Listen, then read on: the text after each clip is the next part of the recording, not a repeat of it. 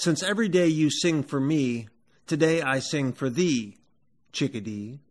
Your name and everything you sing ends in E. You sing onomatopoetry, and in spring you sing pee-wee and hey, sweetie. You weigh no more than a AAA battery. You're the most curious of birds. I think you may even understand me. You're tough and cute, and you stick around in foul weather. Other songbirds flock to you.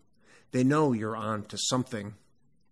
You have a secret, chickadee, that you can't keep under that black cap of yours.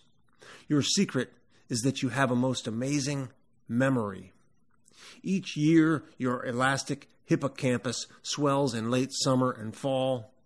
Yes, you're a bird who can grow your brain. But why does it grow?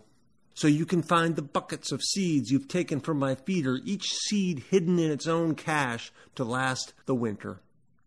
You can find seeds hidden in 10,000 trees, all in the time it takes me to find my keys. Your winter brain inflates to fill its cavity, and then in spring, it shrinks again. I agree, chickadee, one doesn't need to be so smart in the spring. In spring, you can eat your fill of torpid insects.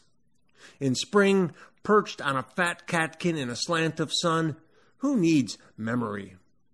You know this truth. Spring is a time to feel, not to think. Spring is the time for spending, not accounting. The heart and belly swell in spring even as the brain shrivels. It's happening to me right now. I feel it, small friend, chickadee. We're not as smart as we used to be. But it's springtime, and we're singing. I'm Chris Fink, and that's my perspective.